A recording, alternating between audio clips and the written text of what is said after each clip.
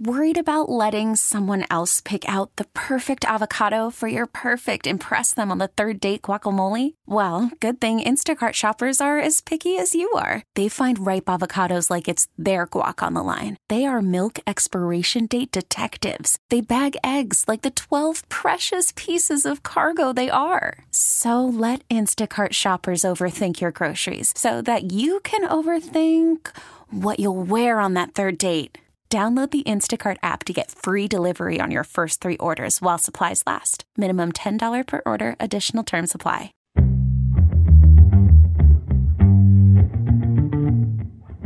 Well, if you live in Kansas City, you know we're a very unique place. There are so many things here in Kansas City that are different from everywhere else, mainly the state line. But did you ever wonder how Kansas City actually became a city? Well, it had to do with a barroom brawl and a family from St. Louis. Well, I think one of the great conversations we can have, Diane, about our town in Kansas City is how exactly this place was created. In fact, a lot of folks will be hearing this right around the 181st anniversary of something that almost cost us Kansas City as we know it today, huh? Seriously, yeah. Kansas City almost did not come to be, so we have some people to thank for its creation, and it's a pretty cool story. The whole way that this dispute happened and how Kansas City was formed right there on the bluffs. Well, it always seems like things happen, people fight about things, and then ultimately the right thing, kind of comes out in the wash, as they like to say. And it seems like the right thing kind of came out in the wash with the way that Kansas City was founded, because ultimately somebody basically tried to steal the city from, from the rightful owners. Yep. And keep it as their own, and we could have had a town that really maybe never evolved into anything at all if the right folks don't get their hands on this. That's absolutely true. I really believe that this one little incident, and that goes to show that everything is so connected. Right. If that one little piece wouldn't have happened in 1838, then we certainly would not be sitting in Kansas City, Missouri today. I mean, and that's why when you look at the movie Back to the Future, the space-time continuum that they talk about in that movie really does, I mean, in fun and in theory, it sounds ridiculous. But if you go back in time and you change one event, so many different things can happen in a trickle-down effect that you don't even know about. So like one little incident that took place in 1838 and maybe had an effect on a couple of people back then, ultimately, if it doesn't get fixed and doesn't get righted, maybe we're not sitting here today talking about Kansas City, Missouri and Kansas City, Kansas. Absolutely. And I think even the beginnings of Kansas City starts a little bit earlier than this land dispute in 1838. And so we just going to kind of go backwards here just for a minute. And Francois Chouteau came to the Kansas City area, and of course it was, there was nothing going on here. He was with his wife Berenice, which is a great story because he takes her on a flatboat up the Missouri River and essentially on their honeymoon. Yeah, I saw that. Isn't in that your romantic? article, like a romantic honeymoon cruise up the Missouri River, going opposite of the current. Do you think she had a paddle, or did he do all the paddling? I would hope to God that he at least did some of that work, because at that point I think she even was probably pregnant with her first kid. Honeymoon in 1819. They're looking for a place to put a trading post on this side of the state, and Francois' history, which is, we always have a little battle between St. Louis and Kansas City. Sure. And I gotta admit that Chouteaus really were the founders of St. Louis. So the uncle of Francois was the one who actually founded St. Louis. So they have a pretty good trading, or a pretty good record, needless to state. So he comes back in 1821. He builds a log cabin at the convergence of the Kaw and the Missouri rivers, literally just as a trading post, and people followed him. This was because they could see, wouldn't it be easier to outfit people? Wouldn't it be easier to trade with the Native Americans on the western side versus at St. Louis? So this was just building their commerce. So about 24 French Catholic families, French Canadian Catholic families, follow the Chouteaus, and one of them was Gabriel Prudhomme.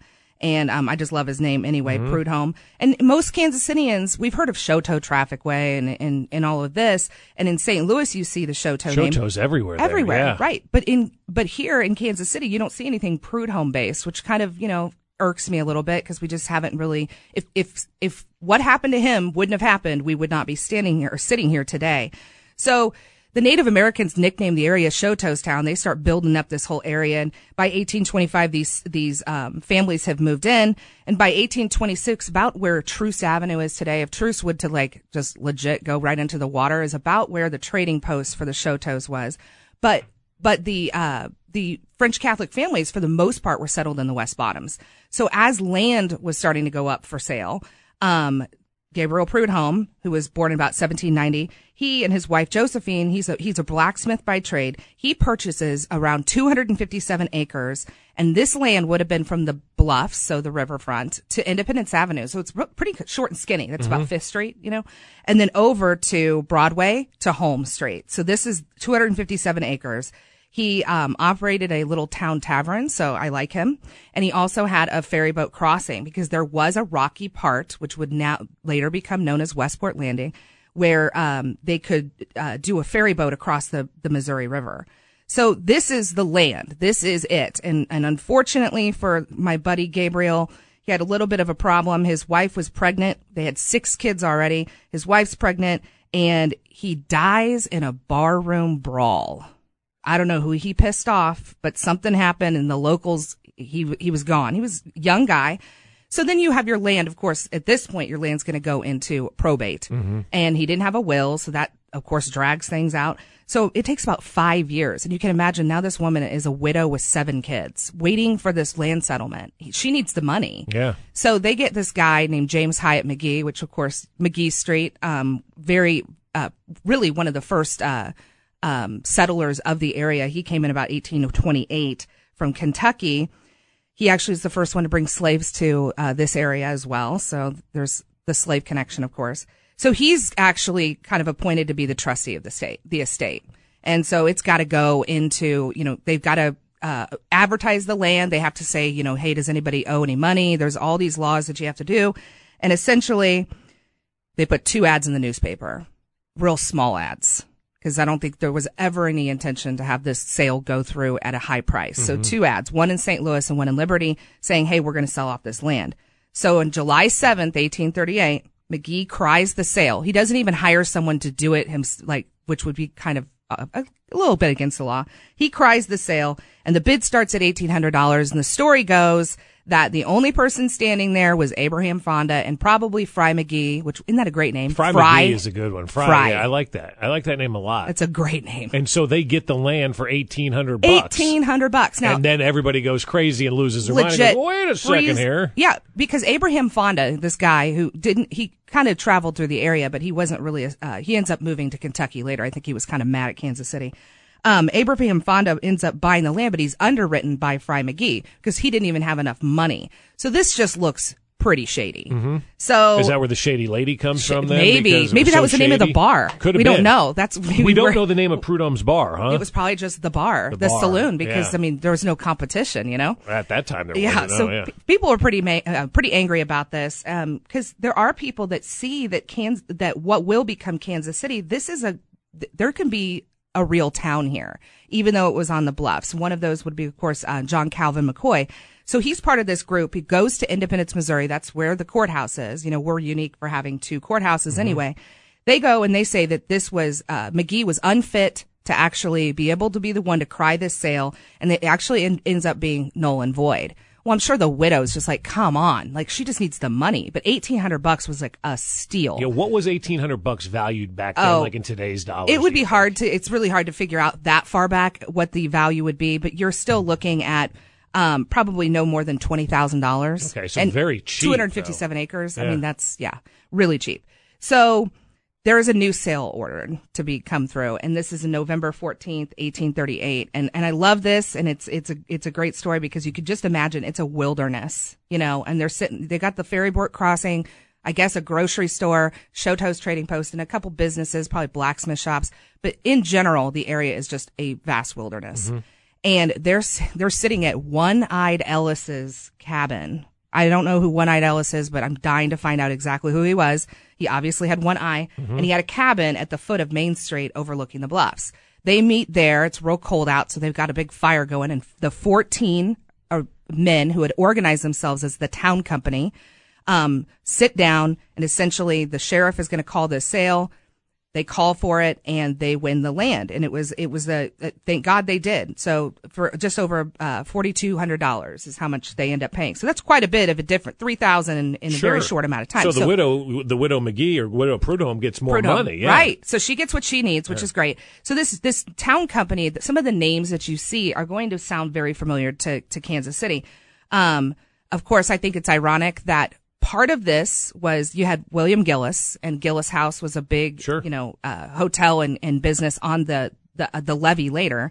William Sublet, you've got John Calvin McCoy, of course.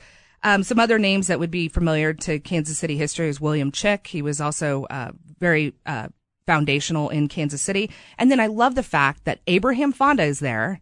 I don't think nobody liked him. I can tell you that. Like there was some bad blood with Abraham. I think he was a little cocky, we'll say. Mm-hmm. And then Fry McGee's there too. So Fry is actually back into the mix. And these are the 14 original founders of Kansas City.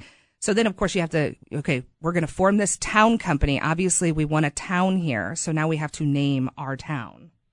Interesting stuff here. Well, and what I find interesting, and we went through so much there, is that like the 14 founding members of Kansas City, except for Prudhomme, and I consider him one of the founders of Kansas City because it was his land originally. Everybody's got a bar or a restaurant named after them. Why has Prudhomme been so kind of stricken from the record when he was one of the original people here that had the land that ultimately gave us the start for what Kansas City, Missouri is today? I wish that I could say that Kansas City has been really good at some pieces of the history of the area and been very, very bad about other pieces of the history. I would love to go back in time and ask, like McCoy, who platted our streets, why wasn't there a Prudhomme Street? Mm-hmm. There were definitely named streets for other people, or why there isn't a business today or a park even. Give me a park. Like Prudhomme Park. Yeah, that sounds good. Take me to PP. Do you think, sometimes I gotta have people do me that too, especially after a long Saturday night. Do you think like the widow may have rubbed people the wrong way or pissed people off or got to the point where she was like just not bearable and everybody just wanted just to be done with her because the sale took so long, so she was getting antsy and angry about not getting the money? I actually don't think that would probably be the case. Only because or was he just a total jerk to everybody too when all this was going on? Everybody's like, "Screw you, pal! When you're done here, there's no bar named after you." We are not going to name anything after you. Yeah, which is interesting because actually, you would think that you lost your wife, or you lost your husband, and you're a widow, and first of all, you would expect that she would have remarried, right? And that would have been a really smart move, as one of these singles guys that were part of that 14 original town company wouldn't have married her. Mm-hmm. Probably could have kept the land, but she actually did stay in the area. I find this really interesting. And there was even a dispute in the 1920s about some of the land maybe not being sold correctly, and that the Prudhommes, actually, some of the kids went after. They didn't win any money, but they went after the Gillis is one of them. They went after to try to say part of this should belong to us. But I think it's interesting that she did stick around. And kind of Berenice Choteau, back to the Francis or Francois, however you want to call him.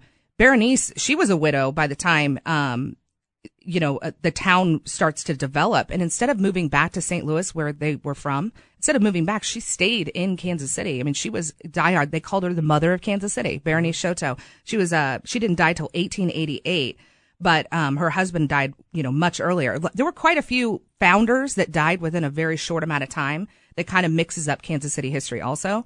But I think probably what happened is that I think it's interesting to bring up that Josephine Prudhomme's wife did not leave Kansas City.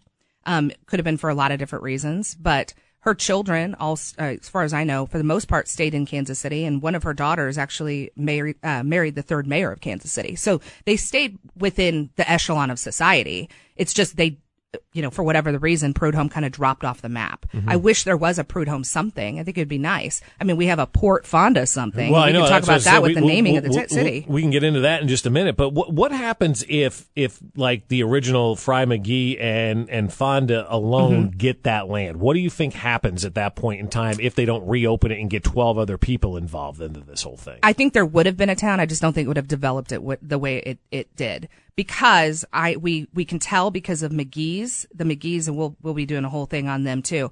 The McGees were really instrumental in taking Fry McGee's father, James Hyatt.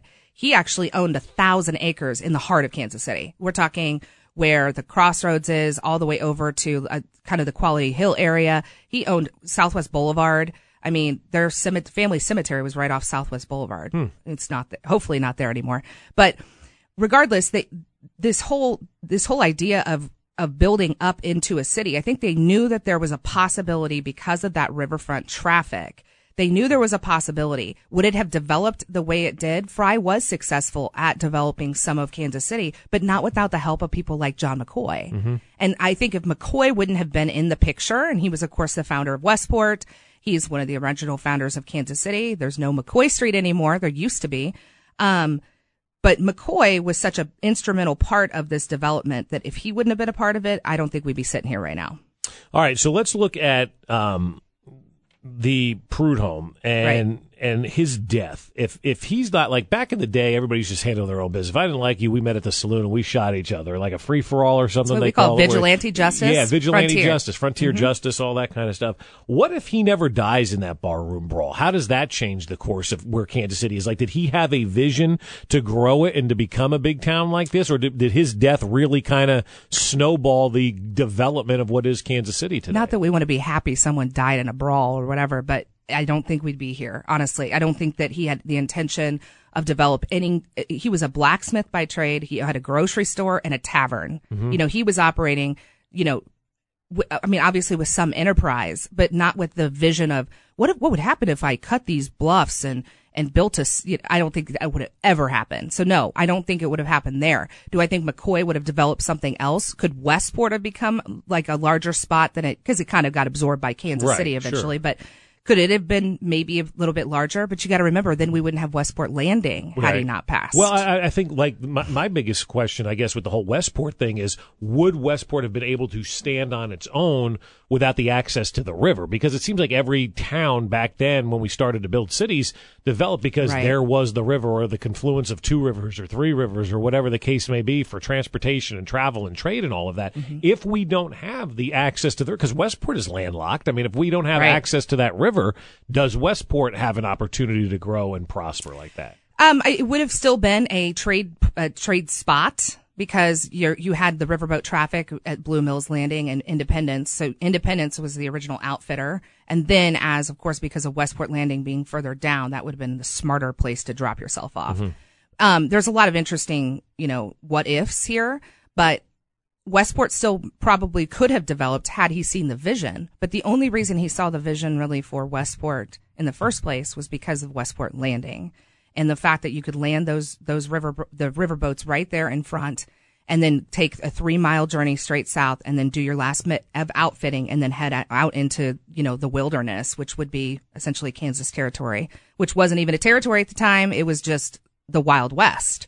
So it's hard to know if each event definitely parallels each other, how that would have developed or how things would have changed. And your guess is as good as mine. I'd like to believe that maybe something would have been there, but not we wouldn't be a metropolis. There's no way. Why Westport so far away from the river? Why was that established where it is? Part of it had to do with the location of a couple different entities. I mean, first of all, you could get land cheap out that direction. So that was going out south back in the day. That was like, who's moving to Cass County? Yeah, what? That's Miami County back then, right? Exactly.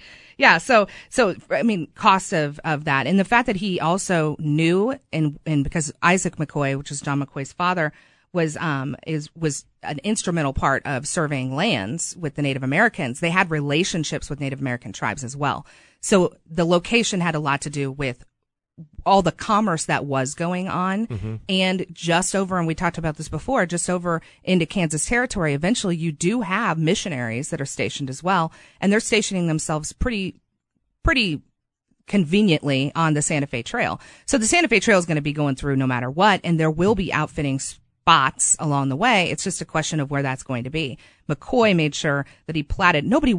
He had to practically give away lots to start out with. Like, nobody wanted anything to do with this. Like, this is real far. Yeah, 3 miles is like no joke. 3 miles back then is like, because you're basically on foot or horseback. I mean, what's that in today's terms? I mean, is that like let's just say Loch Lloyd today from downtown? Would that be kind of like the distance? It'd be, I think, even further than that. Because then you're talking about the conditions of roads. Right. I mean, you're not looking at, we don't have paved highways at this point.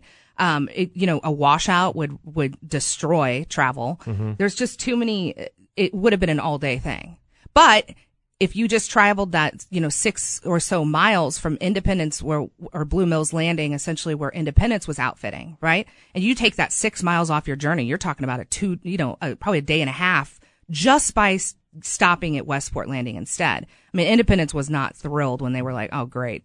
Look at this Westport thing happening over here. Mm-hmm. They weren't proponents. And there were a lot of arguments back and forth. Westport was a big time, most of the people that settled in Westport did own slaves.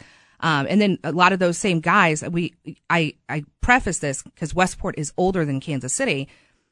We wouldn't have they're such a hand in hand operation. The people that purchased the town company were Westport merchants. I mean, they were the ones who dug in because they knew that. I mean, I don't think they ever envisioned a city being so large that Westport is Kansas City now. Right. I mean, there would be no way. I mean, that's like New York City size to them. Mm-hmm. And 90, I'm sure most of them have never been to New York City either. So I think that to have that overall vision, and we owe a lot of this, and I mean a lot of it, to John McCoy. And I wish poor restaurant's not there. We were talking no restaurant for McCoy anymore, and he doesn't have a street anymore. I wish there was more. There is a statue, of course, in the Westport area. And it's Pioneer Park, I believe, that has McCoy, and it has Jim Bridgers, the Mountain Man, and then also, who is it? Alexander Majors is the other one. Wow, I feel like I'm being quizzed. Yeah, no kidding. I'm not quizzing you. We're just talking. But it seems like, as you mentioned, McCoy no longer has the restaurant, doesn't have the street anymore. Yeah. But we've done a really remarkable job on the Missouri side anyway. I mean, I don't know anybody named 119th in college, so I can't tell you who they're named after. But we've done a remarkable job on the Missouri side of preserving the history of, the names of the people, except Prudhomme, who came here and founded the town. Even Fonda has a Port Fonda. And I don't think anybody, to me, when I was first reading your blog about that, I went, oh, so that's where they got Port Fonda from. I just thought it was a fun, fun name. Fun name for a restaurant. And little do you know, it has that historical background. So going around Kansas City, what are some of the other things, from restaurants to bars to maybe even streets, that you see that have historical meanings that maybe none of us really know are historical meanings? And that's true. And it kind of on the Port Fonda front, because we skipped a little bit over this. Port Fonda was the name that Abraham Fonda suggested to be the name of Kansas City. Right. Like, hey, I got an idea.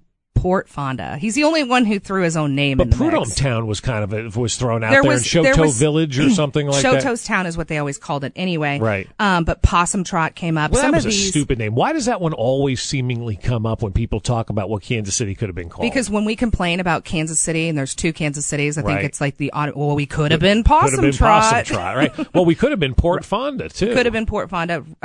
The whole company shot that idea down really quick. Rabbitville was brought up. I want to mention that when they were talking about the town company, I think it was the town of Kansas was the original name. And it didn't become Kansas City until 1880, actually. And even John McCoy later in his life, when he was still alive, was joking around about how when Kansas City, Kansas was created, he was like, whoa, this is not going to be good. Yeah. Like, this is messing with our name. That he actually kind of jokingly petitioned the Kansas City Star, hey, you know what? I'm going to start just writing my address as Port Fonda. Like, he jokingly said we should go back to that name. I think a lot of these names were a joke in the first place, is my point. I think they kind of always knew it would probably be, they talked about Cosmouth as another one, which would make sense because of the area.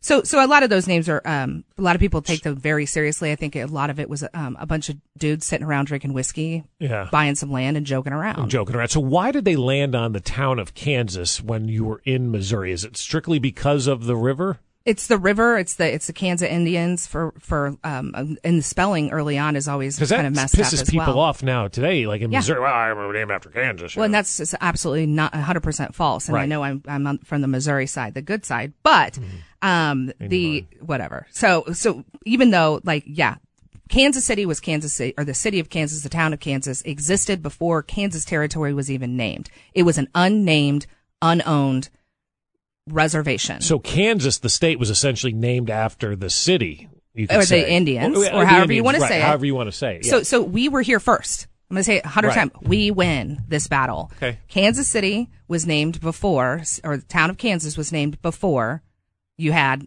Kansas Territory. Kansas Territory doesn't happen until 1854. We're in 1838. So we win on this one for sure by like almost a teenager. Yeah, no kidding, you know? Right? But like when it comes to these names, like you brought up, we used to have McCoy's Public House, and there are some good things that we have named. Of course, we talked about McGee, and a lot of these old streets. Troost, of course, was named after Benoit Troost, who was the first physician in Kansas City. But some of these names kind of absorbed into some landmarks, like Gillis House. He eventually, his niece inherited all of his loads of money.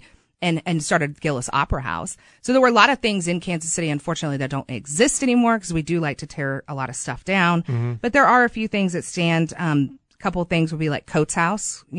Coates House was founding was always a hotel in the spot by Kersey Coates, and it was originally called the Broadway Hotel. And the hotel has been on that spot since 1858 at 10th and Broadway. Kersey Coates is the one who developed Quality Hill. Okay. So that's kind of cool. There was a huge fire. The worst fire in Kansas City history happened at that actual building, but they have restored it to it's part of the National Register. Another one would be Webster House, the restaurant. Okay. Webster House is in Webster School, and Webster School is, at 17th and Wyandotte, and it was in operation from 1886 to 1933. And then, of course, kind of stand dilapidated. And then thank God that these people came in and said, hey, let's put a cool restaurant here. Yeah. And kept the name. And I think we in Kansas City, here we go again. I think we in Kansas City have to watch out when we do rename things because it does lose its provenance in our history.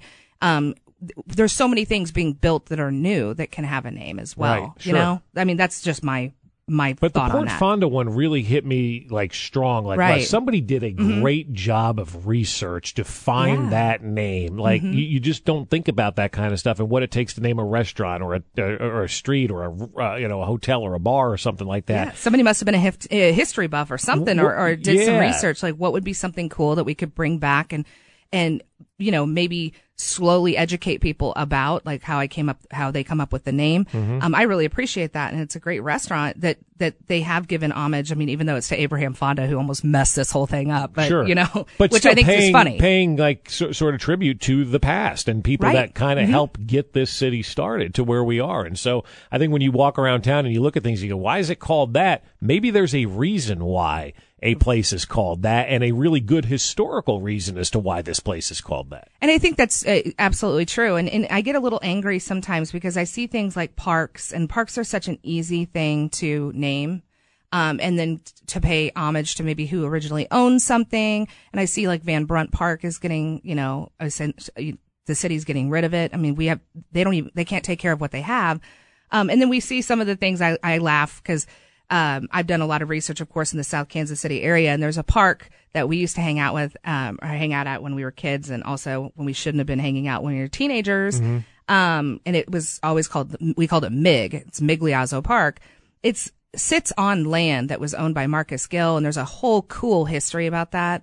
And so I always joke that it should be Gill Park, but it's MIG because it's named after some guy who, was on the Parks Board. I'm like, all right. I mean, no offense to the Migliazzo family, but I wish that we could pay homage. It can be Gill Migliazzo Park or something. I don't like losing history when we can tell the story right there on the land. It's so easy to put up a marker. It costs money, yes, but to tell people about Kansas City's history. Well, and I think also, too, what we learned from this episode is that the rivalry with St. Louis literally goes back to day one of the founding of this town. It's true. It's like who owns the Choteaus. I mean, St. Louis had them first, but thank God they came this direction. And they ultimately founded Kansas City. Yep. Gotta love Choteau's town. We're still a part of it. So did they make the right term with the choice with the name, calling it the town of Kansas then? I think so. I wish that, your side of the state, as in Kansas, would have been more creative and come up with something different. I've never really looked into it. And I'm sure I've never seen anybody say anything else but Kansas Territory. But I wonder if somewhere deep in some manuscript somewhere there isn't like, the checklist of, should we call it this? Should we call it this? It was always just Kansas Territory. I think just because of the settlement of the Kansas Indians, which were one of many tribes that were in the area. Are there any Prud'homes still around the Kansas City area that like get mad that we're not giving them credit for their town? Good point. A lot of those Prud'homes married into other, well-known French Catholic families, and even Prud'home's grave on the side, he was buried at the Catholic cemetery, which was would be right where the cathedral is now. And they dug up all those bodies and almost moved all the pieces. That's a whole other story. But to St. Mary's Cemetery and Prudhomme's grave, they don't know where it really is. So there's, I know. It's just like he could be still under a parking lot somewhere. We don't know. I mean, talk about really, really screwing that one up. But wouldn't it be fitting if he's like buried under a parking lot right in the heart of Kansas City? Then? And he's just like flipping us off under the ground? Maybe. Like, I think that would be fitting if he was buried right in the center of town, underneath a parking lot to say, hey, look, I'm still here and you can't take this away from me. You can't take this. Yeah, this is my land. I do think it's interesting. The whole family, most of these, they did stay in the area and they married into other families, as I said before. I was contacted not too long ago by a lady who was related to Gabriel Prudhomme and really wanted to know more about her own family's history. It's the first, and that's what's so great, the bigger this gets, is that it's nice to have people reaching out to me versus me like stalking people, trying to get them to respond to me. Like, please answer my questions. But she reached out because she's like, I think it's really cool that, I had no idea that my family has such deep-rooted connections in Kansas City. I'm like, sorry that your great whatever grandfather died, but thank God he did, or we would not be here. I hope you enjoyed our look about how Kansas City became an actual city. And you always wonder, and go back to that movie Back to the Future, if you messed around with the space-time continuum, where would we be today? What if that barroom brawl never happened? What if they named the city Port Fonda, or we were sitting in Possum Trot? Who knows what Kansas City would have been like had we not regrouped and did the right thing almost 185 years ago.